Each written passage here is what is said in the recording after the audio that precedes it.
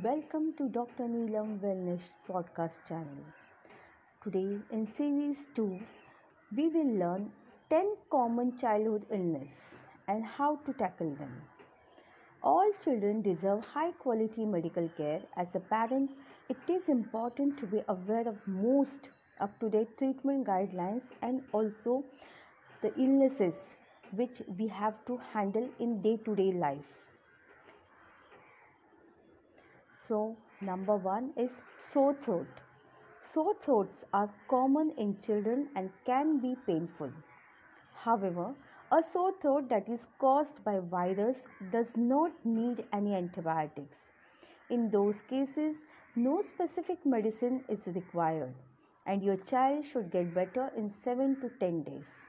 In other cases, a sore throat could be caused by an infection called streptococcal, which too is very rare. Number 2 is ear pain.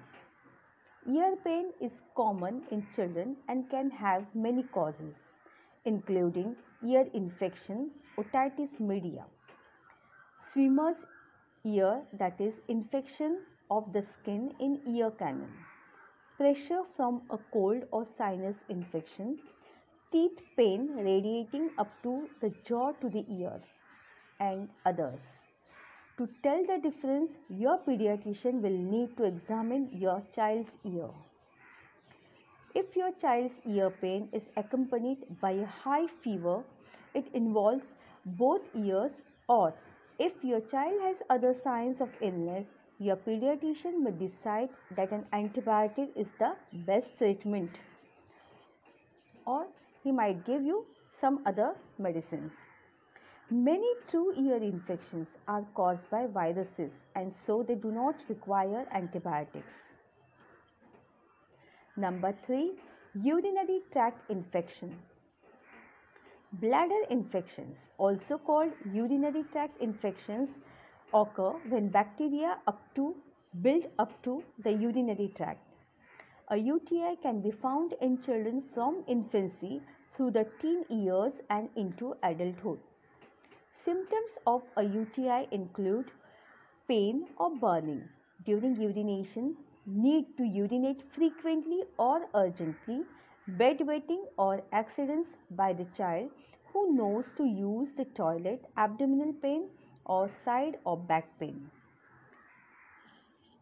Your child's doctor will need a urine sample to test for UTI before determining treatment, and accordingly treatment is adjusted. Number 4, skin infection. In most children with skin infections, a skin test, that is culture, may be needed to determine the most appropriate treatment. Tell your doctor if your child has history of MRSA, staphylococcal infection or other resistant bacteria, or if he or she has been previously exposed to other family members or contacts with resistant bacteria, and accordingly treatment will be given. Number 5, bronchitis. Chronic bronchitis is an infection of the larger, more central airways in the lungs and is more often seen in adults. So, often the word bronchitis is used to describe a chest virus, and so it doesn't require any antibiotics. Number 6, bronchiolitis. Bronchiolitis is common in infants and young children during the cold and flu season, and so your doctor may hear wheezing when your child breathes. Bronchiolitis is most often caused by a virus which does not require antibiotics. Instead, most treatment recommendations are geared towards making your child comfortable with close monitoring for any difficulty in breathing, eating, or signs of dehydration. Medicines used for patients with asthma, such as albuterol or steroids, are not recommended for most infants and young children with bronchiolitis. Children who were born prematurely or have underlying health problems may need different plans. Number 7. Pain. The best medicine for pain relief for children are acetaminophen, that is paracetamol or ibuprofen. So talk to your pediatrician about how much to give your child, as it should be based on child weight.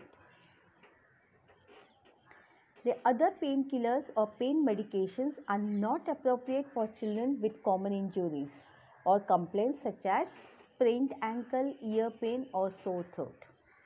Codeine should never be used for children as it's been associated with severely respiratory problems.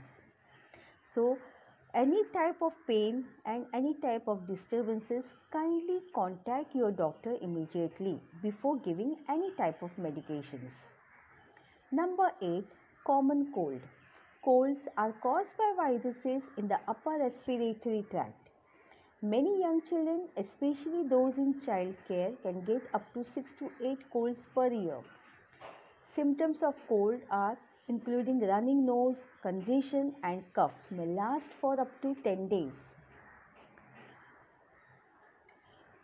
Sometimes there could be sinus infection, and so doctor will carefully decide whether antibiotics are best choice for your child's symptoms or not.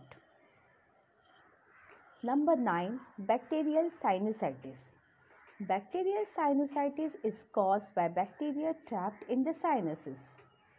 Sinusitis is suspected when cold-like symptoms such as nasal discharge, daytime cough or both last over 10 days without improvement. Antibiotics here may be needed if condition is accompanied by thick yellow nasal discharge and fever for lasting for 3 to 4 days. Number 10. Cough. Coughs are usually caused by viruses and do not often require antibiotics.